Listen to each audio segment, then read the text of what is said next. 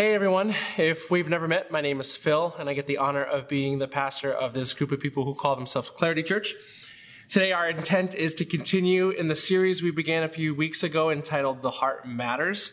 So if you would, I want to invite you to open up whatever copy of the scriptures is most convenient to you, whether it's an app on your phone, whether it's an app on your phone or it's a paper Bible. Go ahead and open up to James chapter 1, where we're going to be spending our time today. While you're turning there, and before we jump in, I wanted to communicate a few things for those of you who may be joining us today. First, today we are gathering online, not because this is our new strategy for worshiping and engaging in God's word together so that we could be encouraged and empowered to live life together as family on mission together with God. This is not a new strategy for doing that.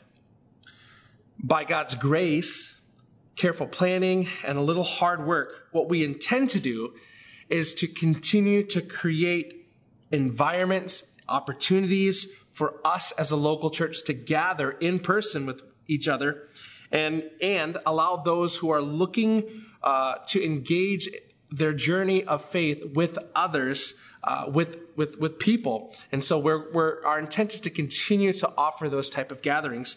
And at the end of our online gathering here, what I'll be doing is I'll be giving a little bit more detail about our plans for the future. So stay tuned to the end of this gathering, and you'll get that information. Second, after today's message, I'll have the honor of leading those who want to participate in a time of communion. So if you haven't done already, go ahead and find something that you would eat and find something that you would drink and get that ready. And at the end, after the message, and we'll have a little time of worship, we'll come back together and we're going to spend some time in communion. And after communion, as I said before, we'll address some of those questions that I know many of you are asking regarding what it means for us to continue to gather, to live life as family together in mission with God. And so we'll do that. And then at the end of that, I'll pray, and you can feel free to hang out online here and chat. And so whether today is your first time with us who are Clarity, or you're someone who has been part of the Clarity Church family for a really, really long time, I always want to do this. Thank you for choosing to spend a part of your weekend with us. Now, for those of you who've never been part of our gatherings, here is what you can expect today. One, in just a moment, I'm going to pray, and then I'll read our text for the day. Then I'll take some time to explain the text, and along the way, share some thoughts to those of you who have allowed me to be a pastor in your life, and share some thoughts that I think would apply specifically to you and specifically apply to us as a church as we seek to live life as family on mission together with God to make disciples that make disciples. So let's jump right in and let's just pray. Would you pray with me? Heavenly Father in heaven, thank you so much that you are sovereign and that we are not. And in these next few moments, I would ask, would you just prepare our hearts to receive what it is you want to speak to each of us individually, so that every decision and every intention of our heart honors you and brings glory to you? Would you also speak to us corporately as a fellowship? Would you continue to guide us and lead us as this movement of Christ followers through whom you have chosen to display your love and your grace, as well as be the primary agents of your message of hope to the world? Would you teach us what it means to look at our sin solemnly? Teach us what it means to lean into repentance and lean into humility. Teach us to have a right understanding of who you are and what you've done and what you've promised to do, and how that informs us who call you Lord and Savior to view our lives, our identity, our purpose, and our calling. In Jesus' name we pray. Amen. Well, our text today comes from James chapter 1, starting at verse 13, and this is what it says. No one undergoing a trial should say, I'm being tempted by God, since God is not tempted by evil, and he himself doesn't tempt anyone. But each person is tempted when he is drawn away and enticed by his own evil desire. Then after desire has conceived, it gives birth to sin, and when sin is fully grown, it gives birth to death. Don't be deceived, my dear brothers and sisters. Every good and perfect gift is from above, coming down from the Father of lights, who does not change like shifting shadows. By his own choice, he gave us birth by the word of truth, so that we would be a kind of first fruits of his creatures. Now, if we wanted to, we could really geek out on all the theological implications of these verses. And listen, in isolation, apart from the rest of this letter that really this author has written, it's a letter, by the way, there could be much we could do to entertain like the scholar inside of each and every one of us. And so if you're looking for something like that, if that sounds exciting for you, hate to disappoint you.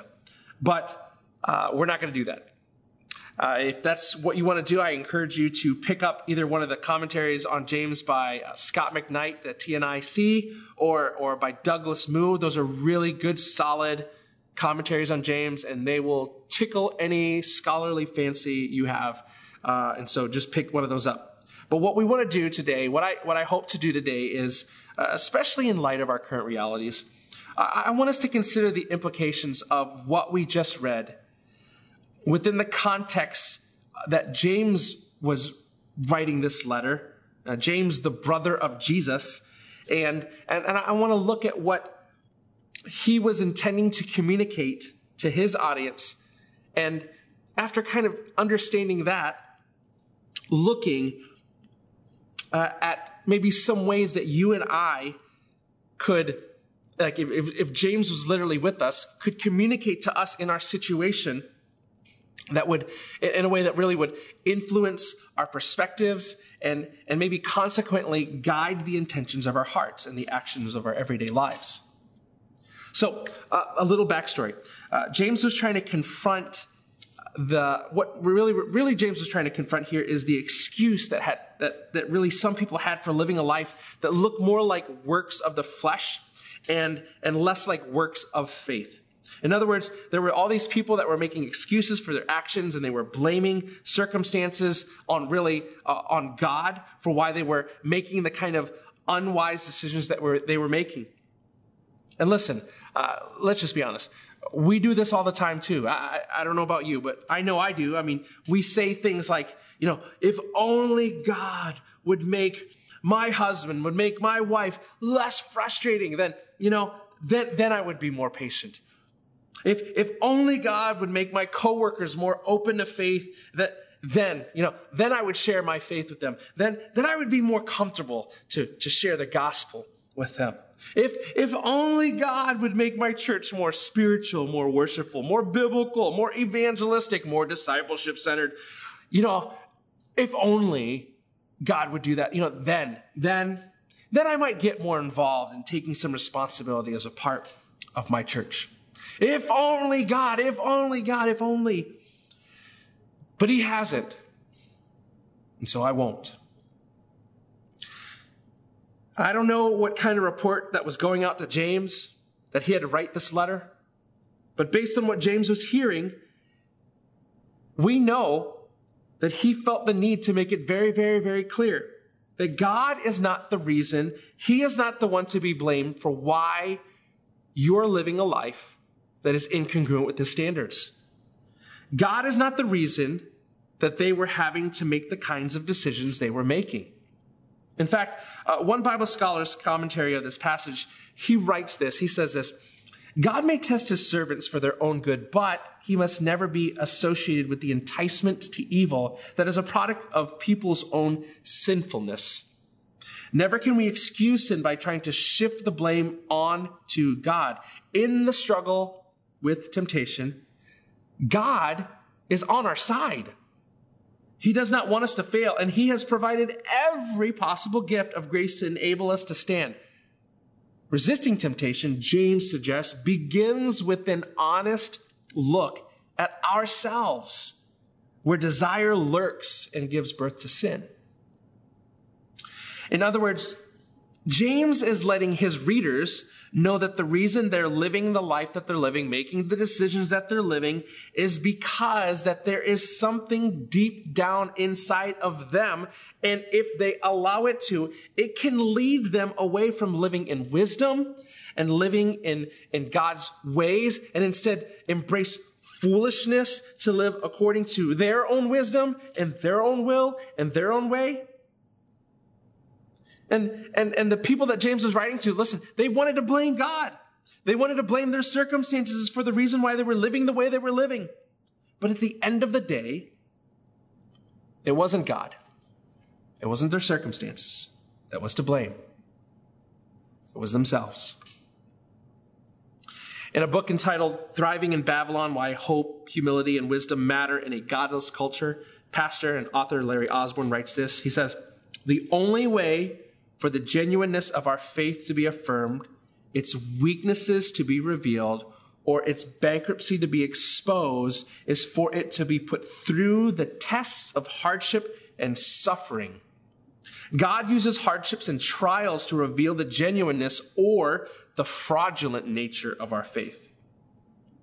Those who walk away from God in anger and disillusionment in the midst of their suffering never do so because their test was too hard.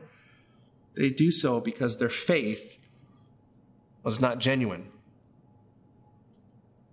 You know, we're in the middle of this series called The Heart Matters, and it's we call it a Lent series. And while this is not an exact representation of the season of Lent as maybe more liturgical churches would observe it, in the same spirit, we wanted to take a journey together in preparation of Holy Week that forces us to take an inventory in our own lives, to take a solemn look at our sin and our need for repentance, to take a solemn look at the price that was paid for our redemption through the death and resurrection of Jesus. And so in week 1 of this series, we learned to say this. Lord, humble me. I am nothing compared to you. You are great. I am not. That's what we talked about. And then in week 2, we learned to say, Lord, forgive me. I repent. I'm a sinner and I'm in desperate need of you. Last week, we looked at that story where Jesus talked about the one who was credited righteousness. And it wasn't the Pharisee who said, look at me, I'm so good. What did he say? He said, it was the one who beat his chest, for whom everyone knew was a sinner. And he admitted it in front of God and said, God, forgive me. I'm a sinner. So that's what we learned last week. And this week, I'm hoping that James would teach us to say this. This is what I would hope. Lord, it's my fault. It's my fault. It's not yours. There's something inside of me, not outside of me, that leads me to live life my will, live life for my will, live it life my way instead of for your will and your way. And I'm hoping that we would come to grips with the reality that the cause for much of the conflict and strife we face in the world is not because we experience God tempting us, or the reason why we have difficulty in accomplishing his mission in our life is because of God or because of outside circumstances. What I'm hoping is that we would wrestle with the fact that there's something inside of each of us, something inside of every one of us that tempts us, and if we let it, would lead us toward decreasingly submitting all of life to Jesus as Master and Savior.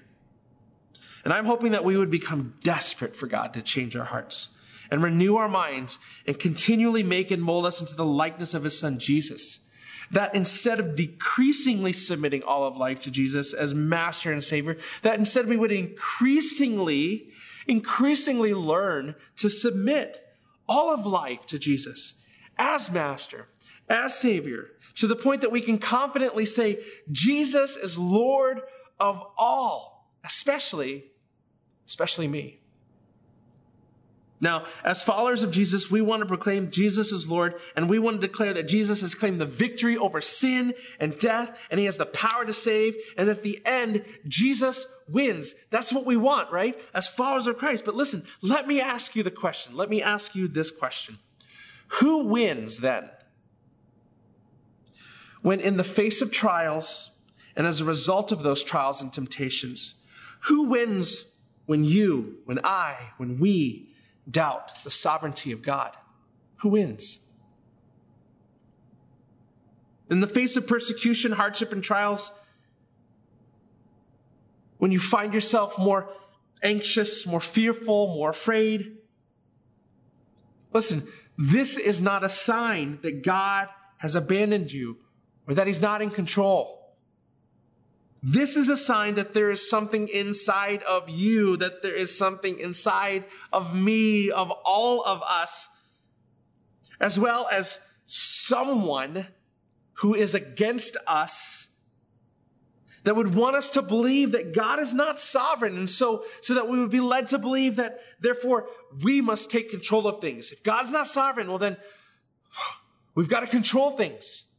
There's something inside of us. There's someone outside of us, the evil one, who would want us to believe that God is not our shield and he's not our protector. And so, consequently, well, then we got to protect ourselves. We got to provide for ourselves because God can't do that. He's not going to. So we got to protect ourselves. We're the only ones that could do it. There's something inside of us that we want to believe, would be tempted to believe that God is not our healer, that we must continually look to consume our lives with every worry and preoccupation and really, of just really being overwhelmed with this idea of, like, we got to protect our lives at the expense of actually living life for God and for his purposes. When we believe that God is not our healer, we could believe that our life needs to be consumed with protecting our life from the things that we would eventually need healing from. To be clear, our current reality with this coronavirus now expanding all over the world and even into our backyards, if we let it, this can be a test of our faith. Or it can be the environment that our faith in Jesus becomes most distinct and most alive. In this current reality, we who are followers of Jesus can jump into the current of culture. We could be swept into the movement that wants us, to really to believe in some of the lies that and the hype of everything that's going on. And listen, we can choose to do that, or we can choose to have a hope in God.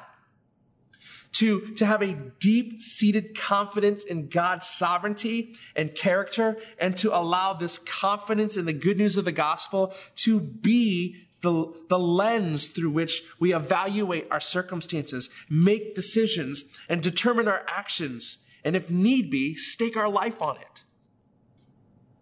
Our current reality has aspects to it, and let's be honest, that it can be scary. But listen, we don't have to live in fear. We do not have to live in fear.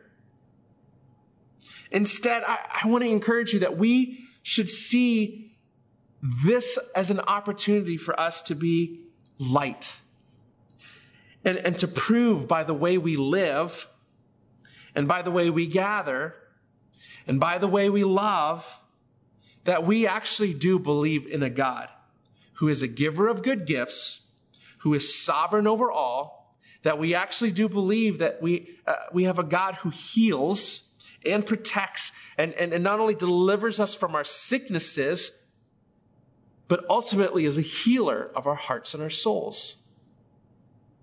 But if we're to live this way, we first must learn to say, Lord, it's my fault. It's my fault, Lord. It's not yours. There's something inside of me, not outside of me, that leads me to live life my way for my will instead of your way for your will.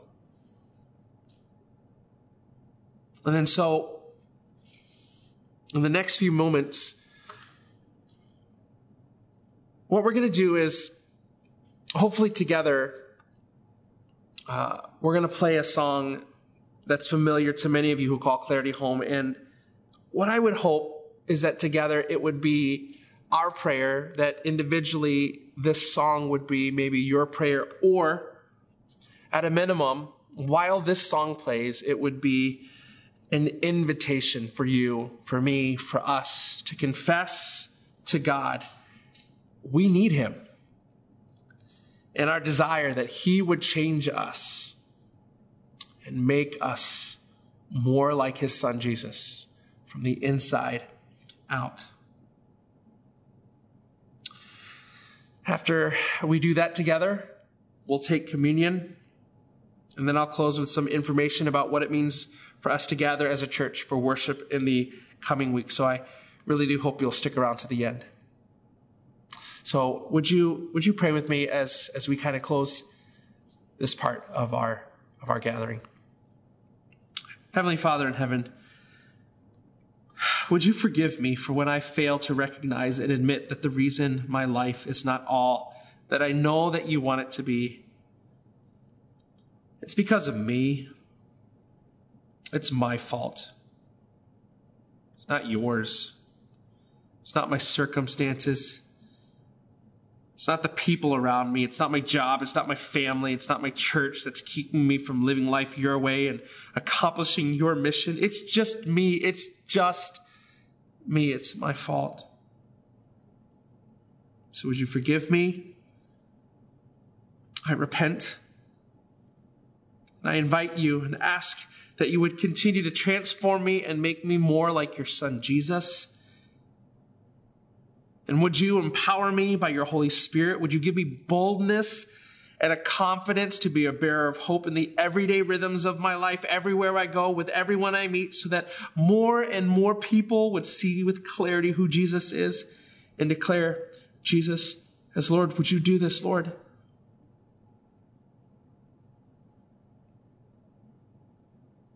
And we'll be careful to give you all the praise and glory for all that you accomplish in and through us. Your precious son, in Jesus' name I pray. Amen.